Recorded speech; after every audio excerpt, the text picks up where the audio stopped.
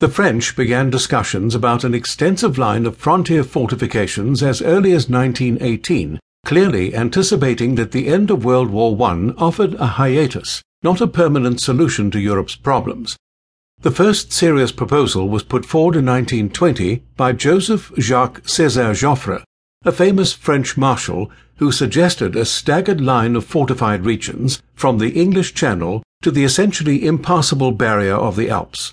French forces would use these detached zones as temporary shelters, protecting them while they organized to sally forth on the offensive. Ultimately, the French government rejected this plan in favor of another plan devised by Marshal Henri Pétain, the Line of Verdun. Ironically, this French war hero would become an eventual traitor and Nazi collaborator, but his plan, advanced in 1921, led directly to the Maginot Line. The concept called for a continuous fortified line, rather than a series of separate fortified refuges for French offensive forces. This proposed line covered the part of the border abutting the Rhine River and part of the Moselle River up to Thionville. The plan left a gap between the line and the English Channel, but Pétain had his reasons for this arrangement. The Ardennes forest near Thionville presented a difficult obstacle to mechanized forces, so Pétain reasoned the Germans would probably avoid it, rendering fortifications along this border region superfluous. Further on, between the forest and the sea, he held that the frontier with Belgium can only be defended from within Belgium. In this he was probably correct. West of the Ardennes, the Franco-Belgian frontier ran through mostly low-lying open country with no natural barriers. Finally, in the 1920s, Belgium was a committed French ally, and the most logical defensive strategy was for France and Belgium to jointly defend the line of Belgian fortifications along the Meuse River in eastern Belgium.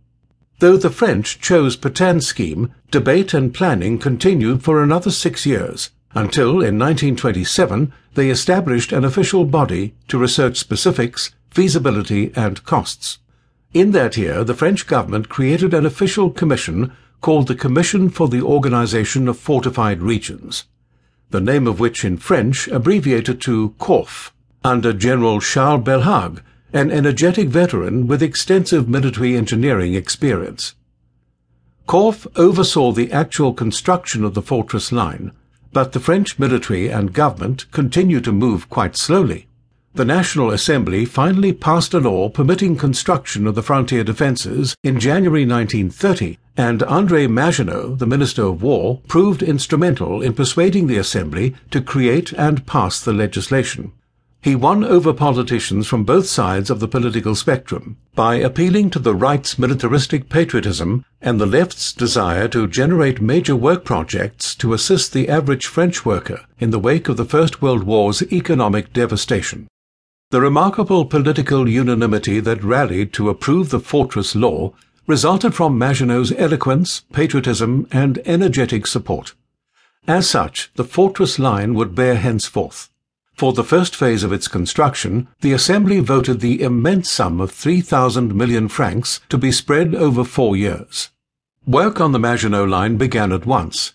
As Maginot himself stressed, it had to be completed by 1935, the date appointed by the Versailles Treaty, for France finally to withdraw her troops from the Rhineland. Maginot died in 1932 at the age of 54 from typhoid fever, underlining how recently disease, easily curable or preventable in the later 20th century, killed even individuals with access to the era's best medical care. He never actually saw the Maginot Line completed, but he witnessed work vigorously underway on his concrete and steel brainchild before perishing. Construction lasted through 1935, at which point the French government deemed the major portion of the Maginot Line complete, and the government dissolved CORF the following year. The actual cost amounted to 5 billion francs, as opposed to the original 3 billion francs, and it involved the participation of large parts of France's construction industry. Construction of the fortifications, carried out by a large number of civilian construction firms under contract to the French government, was an immense project,